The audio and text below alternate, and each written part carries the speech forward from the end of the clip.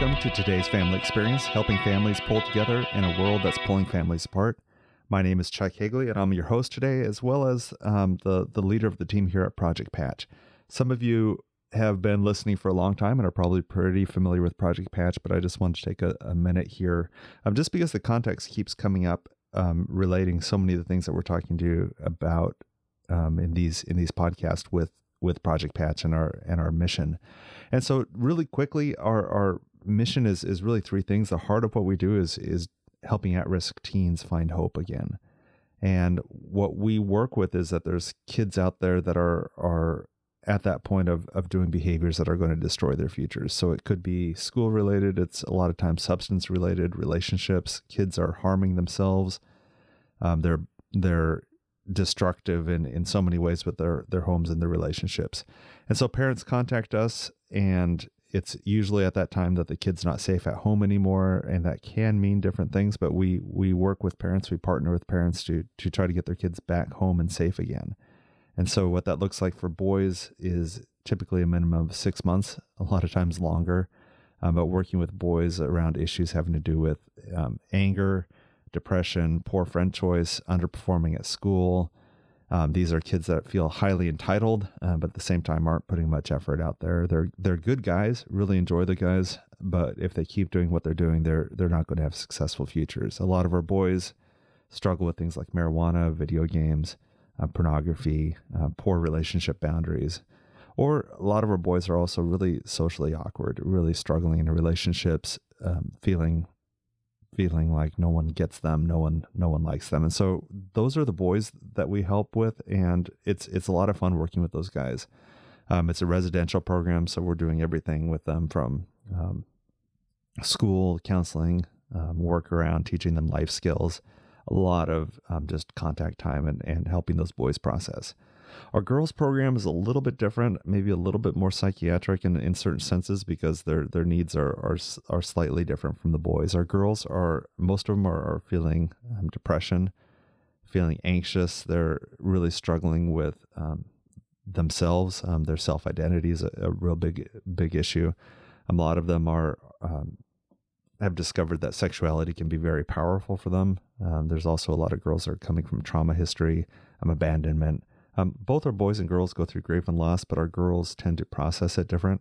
It's not unusual for our girls to struggle with self-harm. But they also struggle with some of the similar things like our boys is underperforming at school, not seeing a future. And we also see kids with a lot of screen addictions. So social media, video games, pornography, those sorts of things.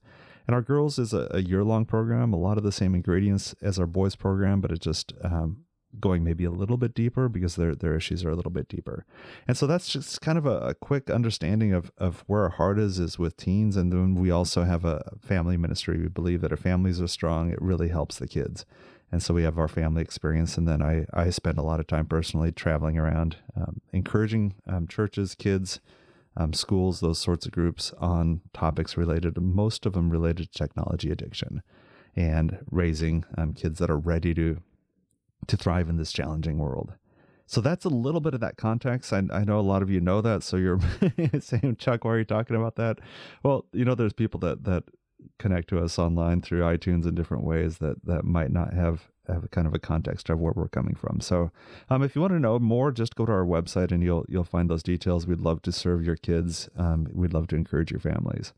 The last month we started last episode, we started this idea on vulnerabilities, how both us as adults as well as our kids have these vulnerabilities that are being exploited, that as they go through their day, whether it's people, our focus is maybe a little bit more on technology just because that's kind of where the questions come from, but our vulnerabilities are there so that we end up doing things, saying things, committing to things, or getting involved with things that we'd never get involved with, except for that the attack came with that vulnerability. And so we talked about loneliness last time. Today, I'd like to talk about people pleasing. And by people pleasing, I'm really talking about this idea, not that we just want people to be happy around us, but that we need people to be happy with us. Some real uniqueness around that. And really, when I look at vulnerabilities, we're going to explore how that puts us at risk. And we're going to talk about certain ways to defend that, certain ways that we can build some protection into our lives, into our kids' lives, so that that vulnerability doesn't become something that continues to expose them to all sorts of negativity. I would, before we dive too deep, I'd like to acknowledge a couple things. First of all, my name is Chuck. I am a people pleaser that's attempting to recover. It's not an easy thing to recover from. And so, just to put it out there is that I struggle with this issue. It hits home for me. And I justify a lot of my people pleasing. It's just one of those things that I think is easy to justify. I can say I'm being kind. That's why I'm doing this sort of thing. I'm being socially aware, so I'm not stepping on toes. I'm not being offensive. I'm being politically wise. And so that's one of those things that it's like, I believe that I'm being astute rather than, the reality is I'm just trying to keep people happy. There's times that I've thought that I'm being spiritually mature by being a people pleaser. And then there's times that it's like I'm being a good son, or I'm being a good employer, or I'm being a good whatever. And those all sound like good reasons, but at the end of the day, what was driving these weren't good motivation. These were being driven by insecurities. These were being driven by fears. These were driven by sometimes even power, different things, control. They weren't being driven out of a heart of confidence or a heart of being me. They were coming from the wrong reasons. And, I'm a firm believer in the concept, and the Bible talks about it all the time, is that idea of fruit. Where's the fruit coming from? And, what I see over and over is that people pleasing is not one of those things that is sustainable, and that it doesn't bring life. It's one of those things that eventually cuts us off.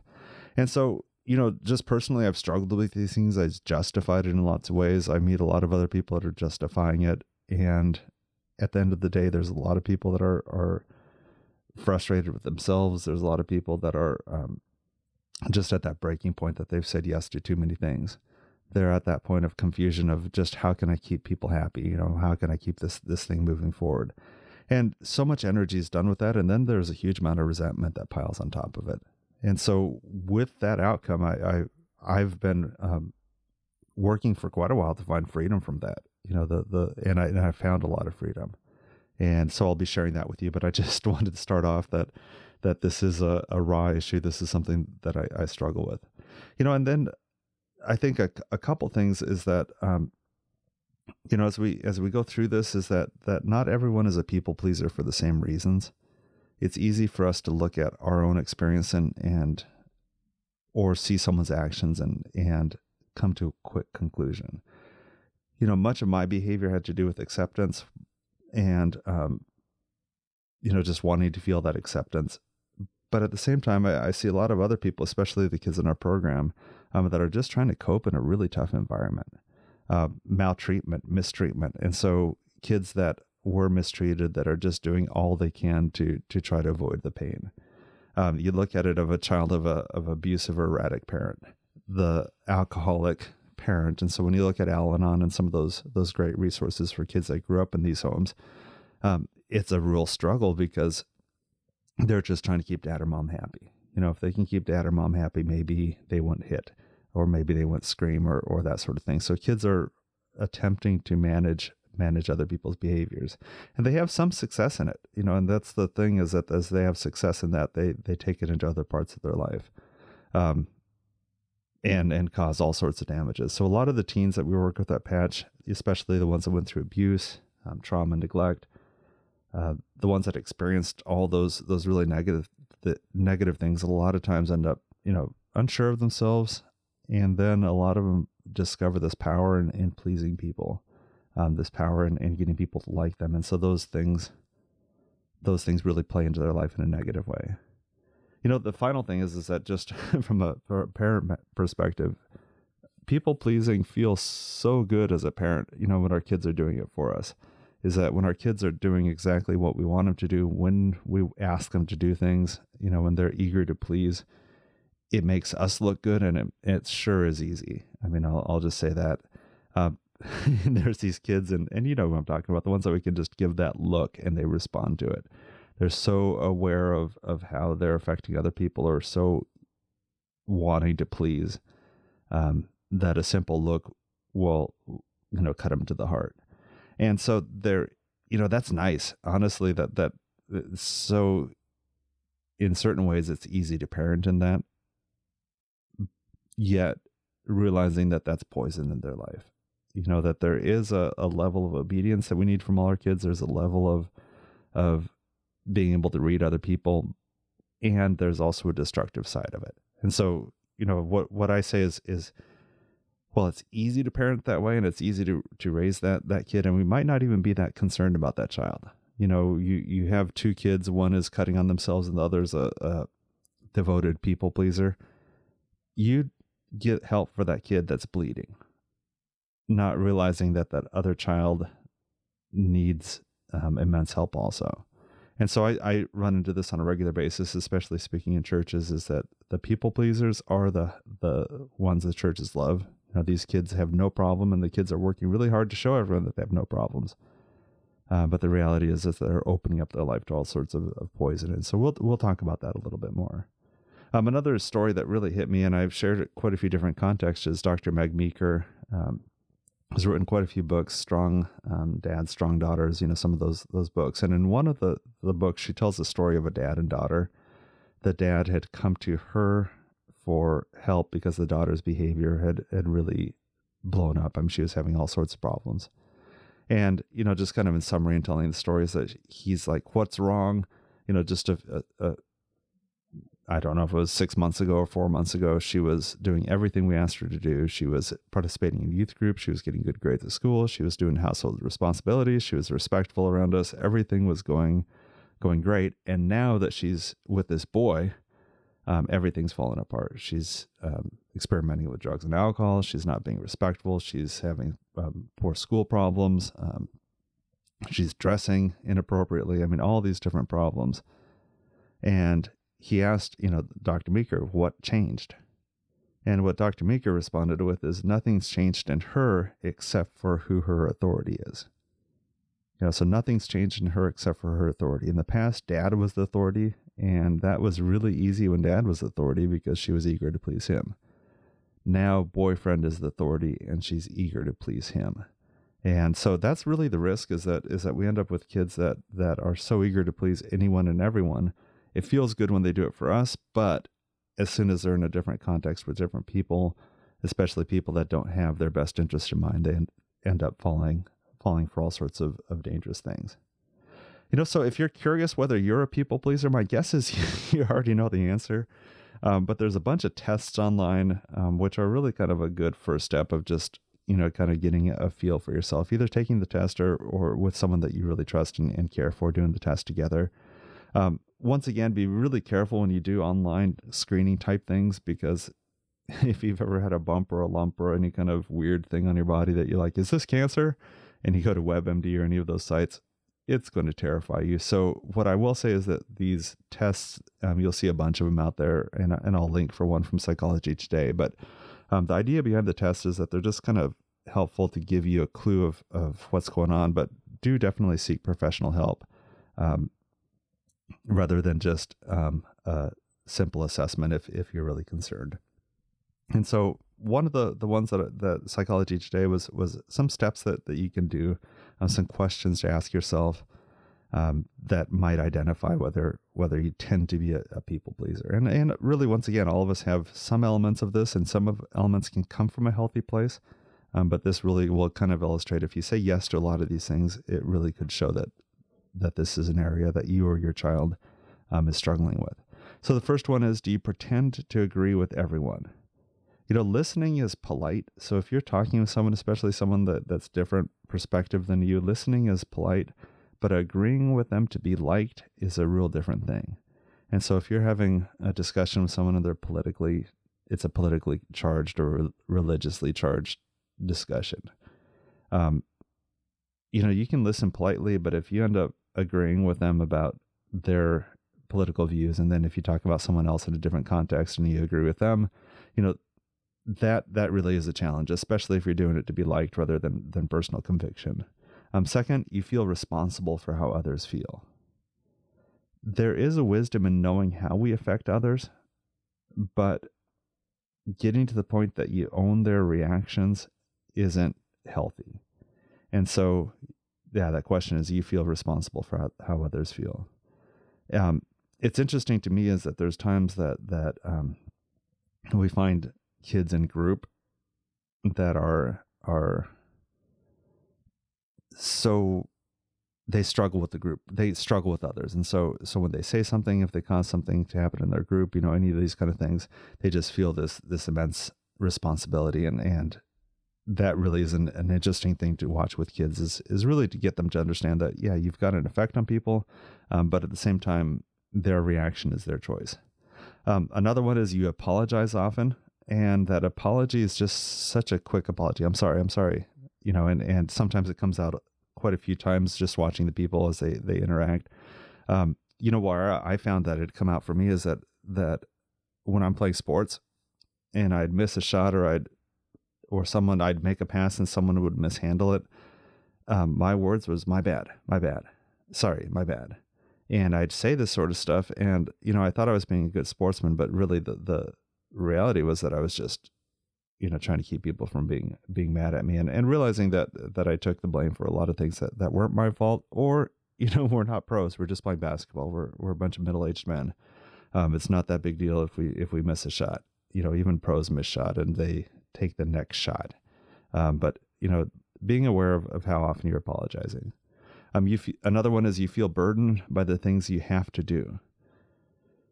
And so there's just this dread. Life ends up filling with a dread because you've made all sorts of commitments to people. You've said yes to things that you're not that interested in, but you just feel like you have to do it because you're worried about what people think of you. And so you're keeping score about how many times you've done something and how many times they've done something, and it's just weighted. You're really frustrated. You're frustrated that they asked you. And what's interesting is that you have to do these things. You've committed to doing them. You're afraid of not doing them because if you don't do them, then what are people going to think? But at the same time, you're the one that said yes. And so that burden is a constant. So are you doing stuff out of joy, or are you doing it out of a burden? You know, another question is, you know, a place to evaluate yourself is whether you can say no or not. Do you try to say no, but out comes a yes? Are your no's so convoluted that you end up really saying yes? So really, really important thing to evaluate. Can you say no? Another is, do you feel uncomfortable if someone is angry at you?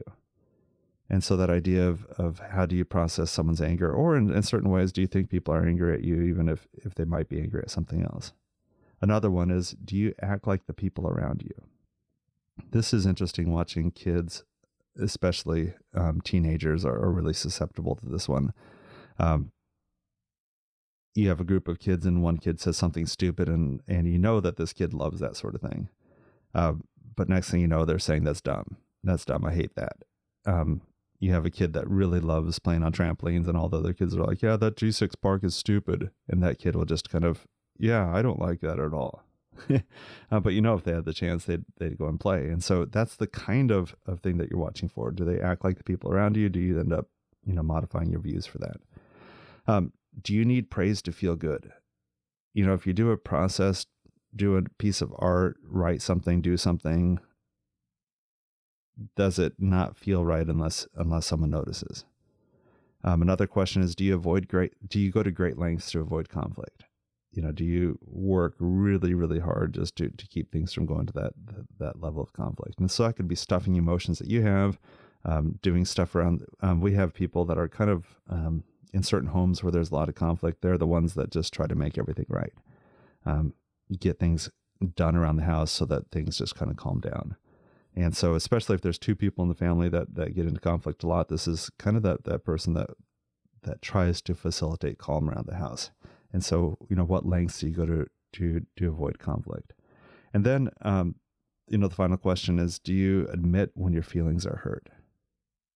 You know, do you have that awareness that this really hurts and that it doesn't feel good? Are you aware of your feelings, or do you just put on a happy face, and try to keep moving? So these are just questions to ask, but I think they're important questions to ask, and they're key things to observe in our kids. How do they deal with conflict?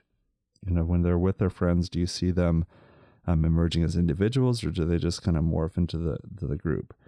How are they at picking their hobbies? What sort of art are they drawing? Those sorts of things are important.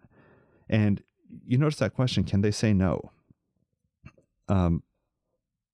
That's a pain for us parents, right? Because if our kids are people pleasing, they're always going to say yes. And we don't, and part of it is we want to say yes to us all the time, because that's how parenting, works in our minds.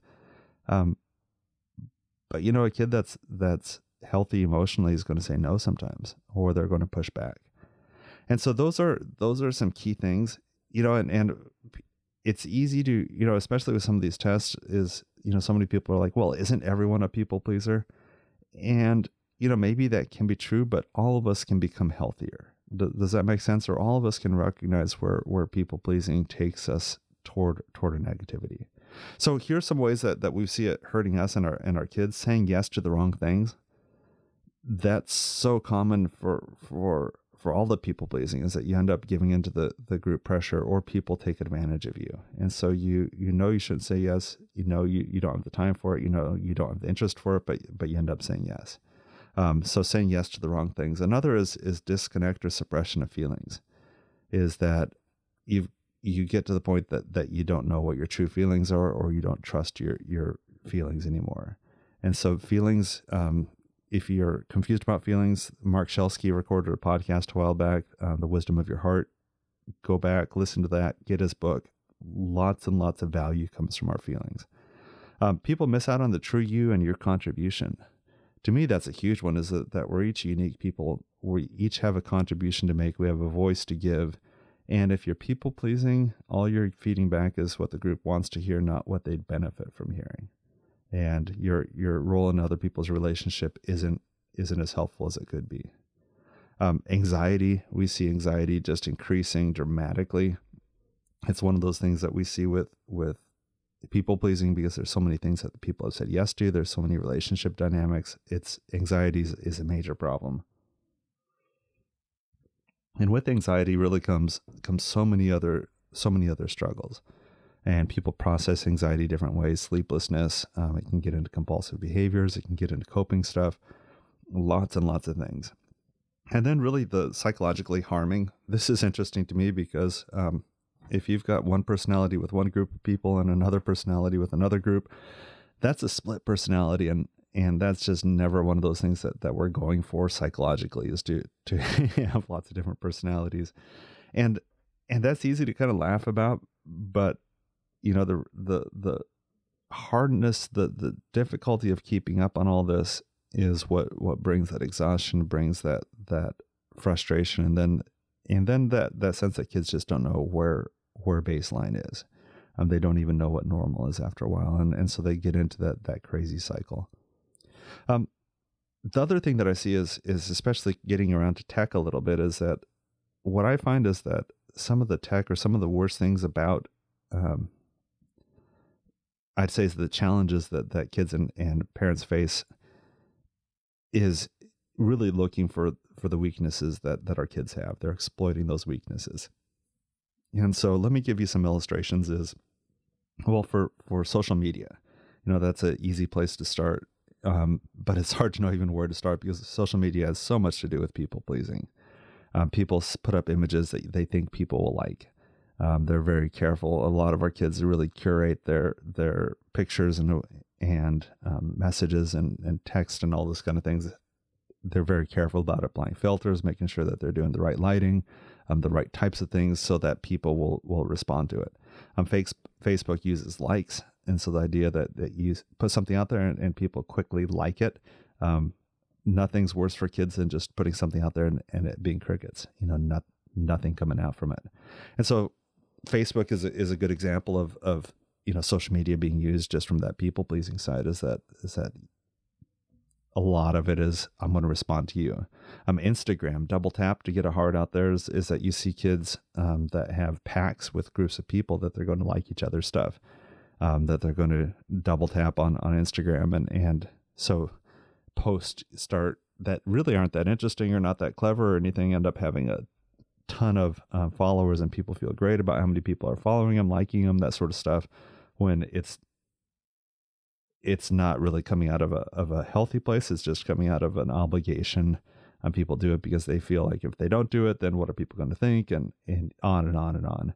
Snapchat has some really interesting things. A lot of what goes on with other social media, plus this idea of streaks.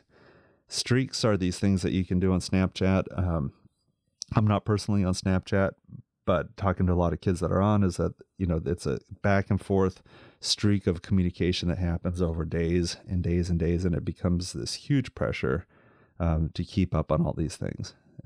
Because if you don't, then they lose their streak too. And it's crazy. But social media uses dings, it uses hearts, it uses all sorts of things to have this feeling that it really triggers in us that we're liked, we're loved. And it's really easy to get bought up into how to get more of that feeling. And so people, keep putting up messages that they think people respond to. And in a way, identity formation is one of the primary tasks of a teen to do. Who am I is that question. What am I? What am I going to do? Looking for the uniqueness in the world. Those are things that for generations, young people have done. Good things to do. It's great questions to be asking. But what I am troubled with is that, especially in the social media world, is that kids are outsourcing their identity formation. By outsourcing, it means that they're crowdsourcing it. They're putting it out there on a social media platform, and they're in a way altering their identity based on what gets rewarded from their circle, their social media circle.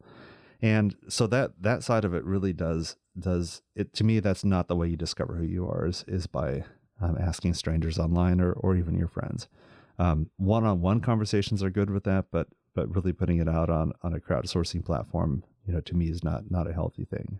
Video games are increasingly social, and the people pleasing plays into that, from roles that people play in games, how they play together, and especially these multiplayer games, how some of the social circles work around video game is that idea is that you stand out if you don't play, if you don't like a certain game, or if you do like a game.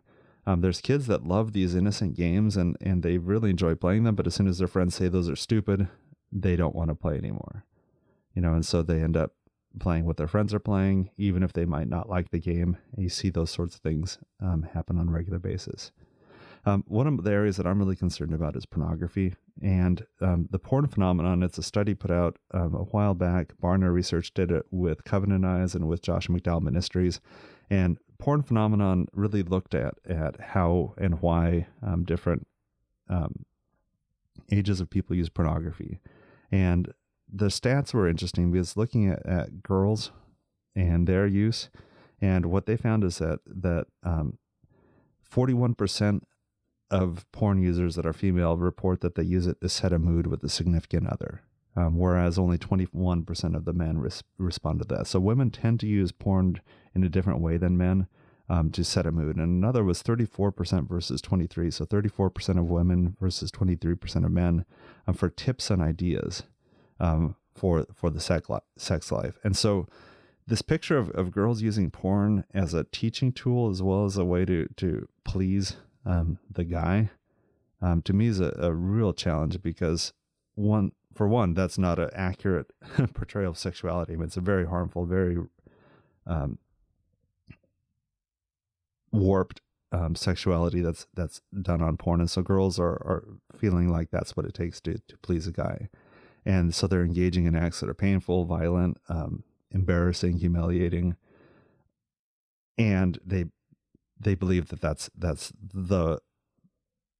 what's demanded. And so people pleasing pushes that in some really negative ways. Another thing is sexting is one of those things. Sexting is sending a provocative, a lot of times it's going to be underwear or naked shot to someone using a text. And so that could be on just regular texting. It could be another texting type platform. typically it's to someone they know, someone that they trust, someone that they like. A lot of times it's boyfriend, girlfriend, or trying to become boyfriend, girlfriend, in that flirty stage. And they estimate the National Campaign to Prevent Teen and Unplanned Pregnancy estimates that 1 in 5 teens, so that's looking at 20%, have either sent or received a text, a sexual text like that. And that reflects that there's this huge peer pressure around that, to share the images. That they're doing it because they want to please the person. They feel like it's necessary to get into that relationship, or that's what's expected.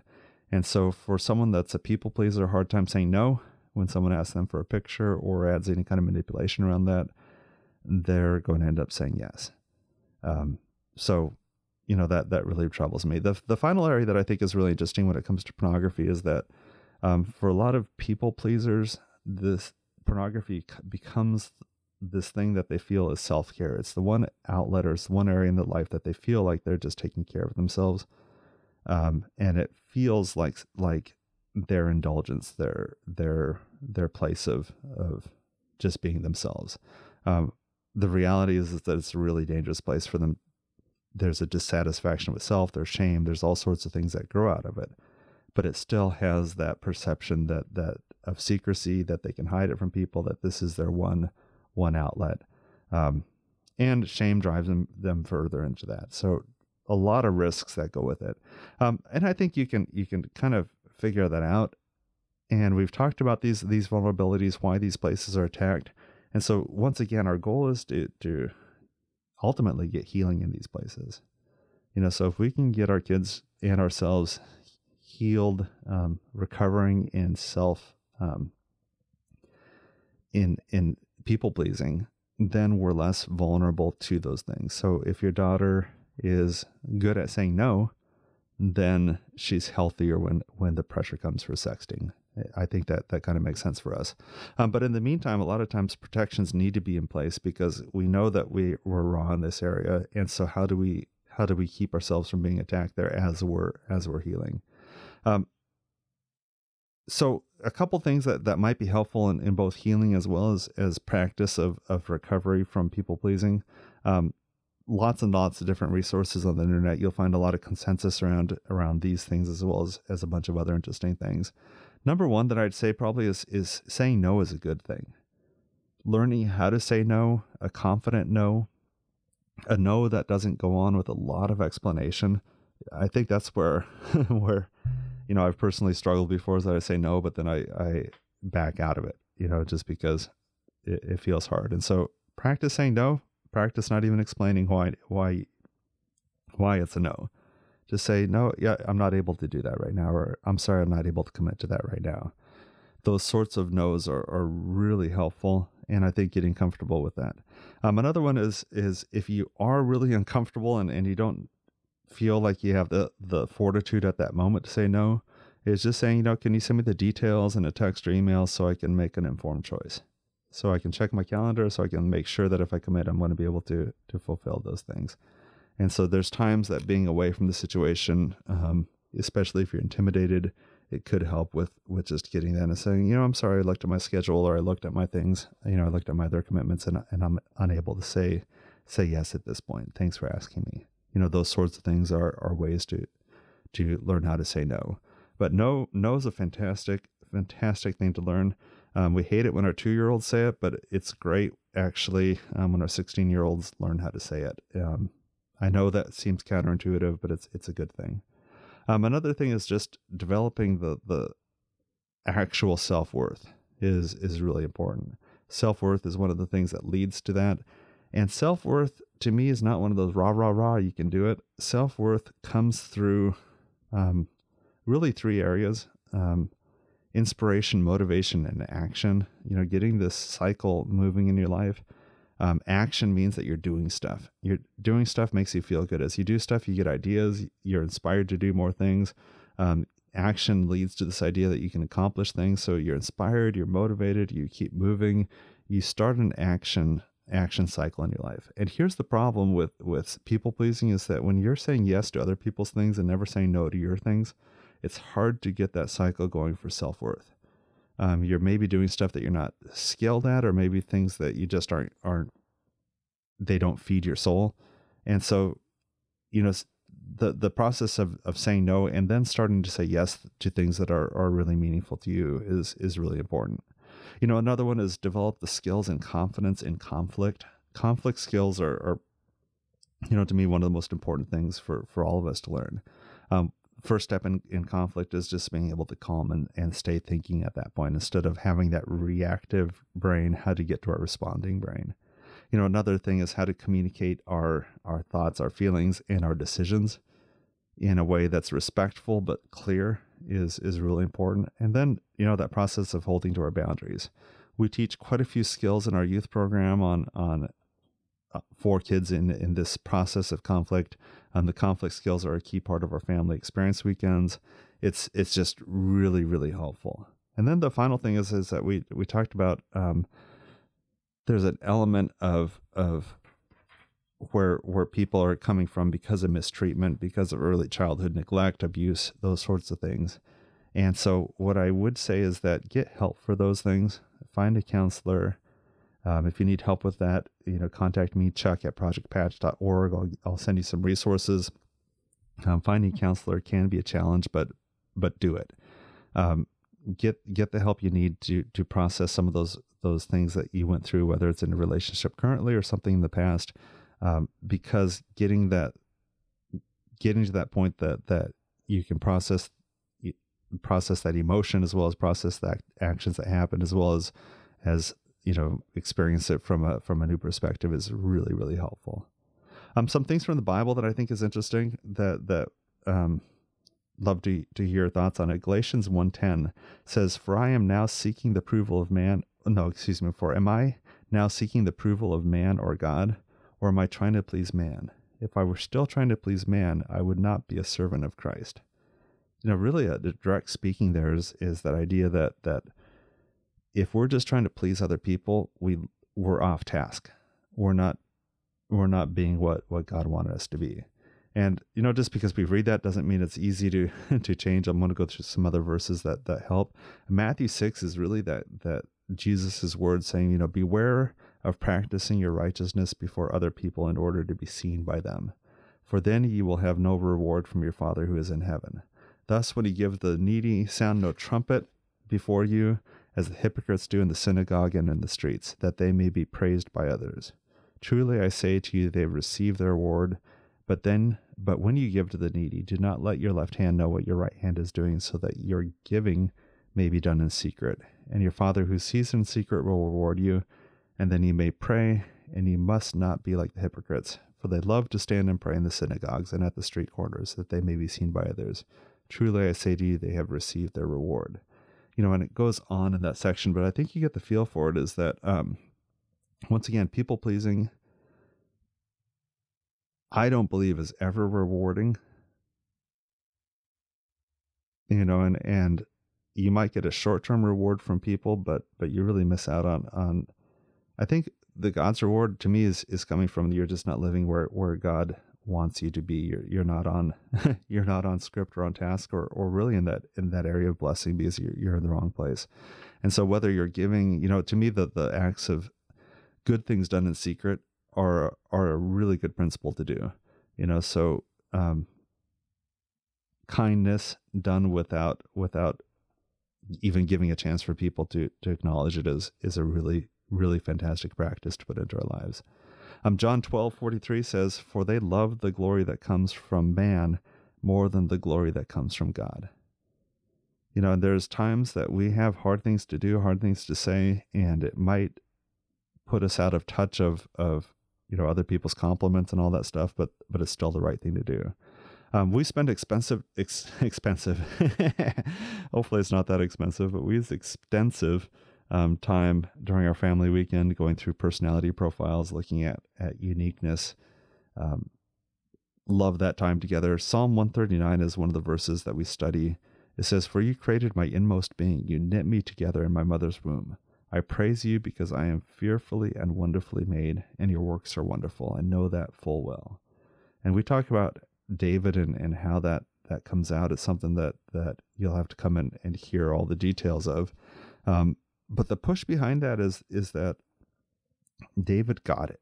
He got that maybe he wasn't like who he thought, the kingly like Saul, or maybe he wasn't like even Jonathan, his friend, but he was David, and it was an important thing for him to be himself.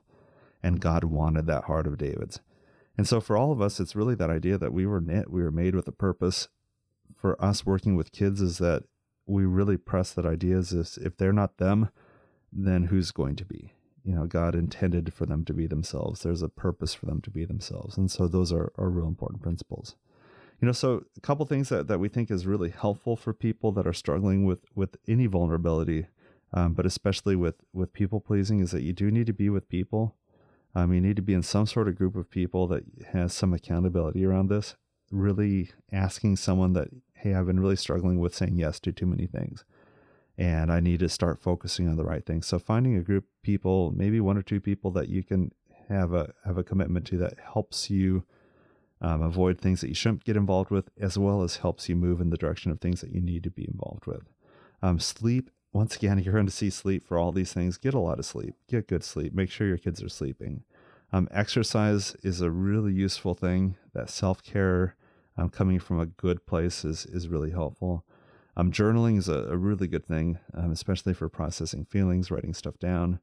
A book that I recommend, especially for those that are involved with people pleasing, maybe coming from not the mistreatment side, but more of that self side, is this book from Janice Webb called Running on Empty. Running on Empty. It's not a difficult book to read, other than the topic is hard and you're going to do some processing with it, but really well written book by Janice Webb. And so there's a link in the show notes for that. And I'd love to hear from you on ways that you've been helped in reducing your people pleasing, or ways that you've been able to help your child. This is a really tough area. There are other resources that as I think of them, I'll put them in the show notes that are really helpful. As we talk about other vulnerabilities in the future, you're going to start seeing some connections that some of the same tools help for a lot of things. And so look at our show notes. We'll get those things to you. So it's been great having you. I really appreciate your time and talking about these topics. I'll be teaching some upcoming family experience weekends, May 17th through 20, which is just, about a month away, I think, from when we release this. Maybe even a little less than that. We'll be having a family experience weekend in Goldendale, Washington. There's still a couple spots open, but those you need to get in on that quickly. July 12th through 15 is another family experience, as well as August 16th through 19. And I share this because we do a lot of stuff with personality. We do stuff with conflict. We do stuff around family values. I'm talking about things that's important, and it really speaks to these vulnerabilities. So love to hear from you. You can give us a phone call if you're interested in any of our programs. Our number is 360-690-8495, or you can email me at chuck@projectpatch.org. Now go out there, connect with your family. We can help at Project Patch in today's family experience.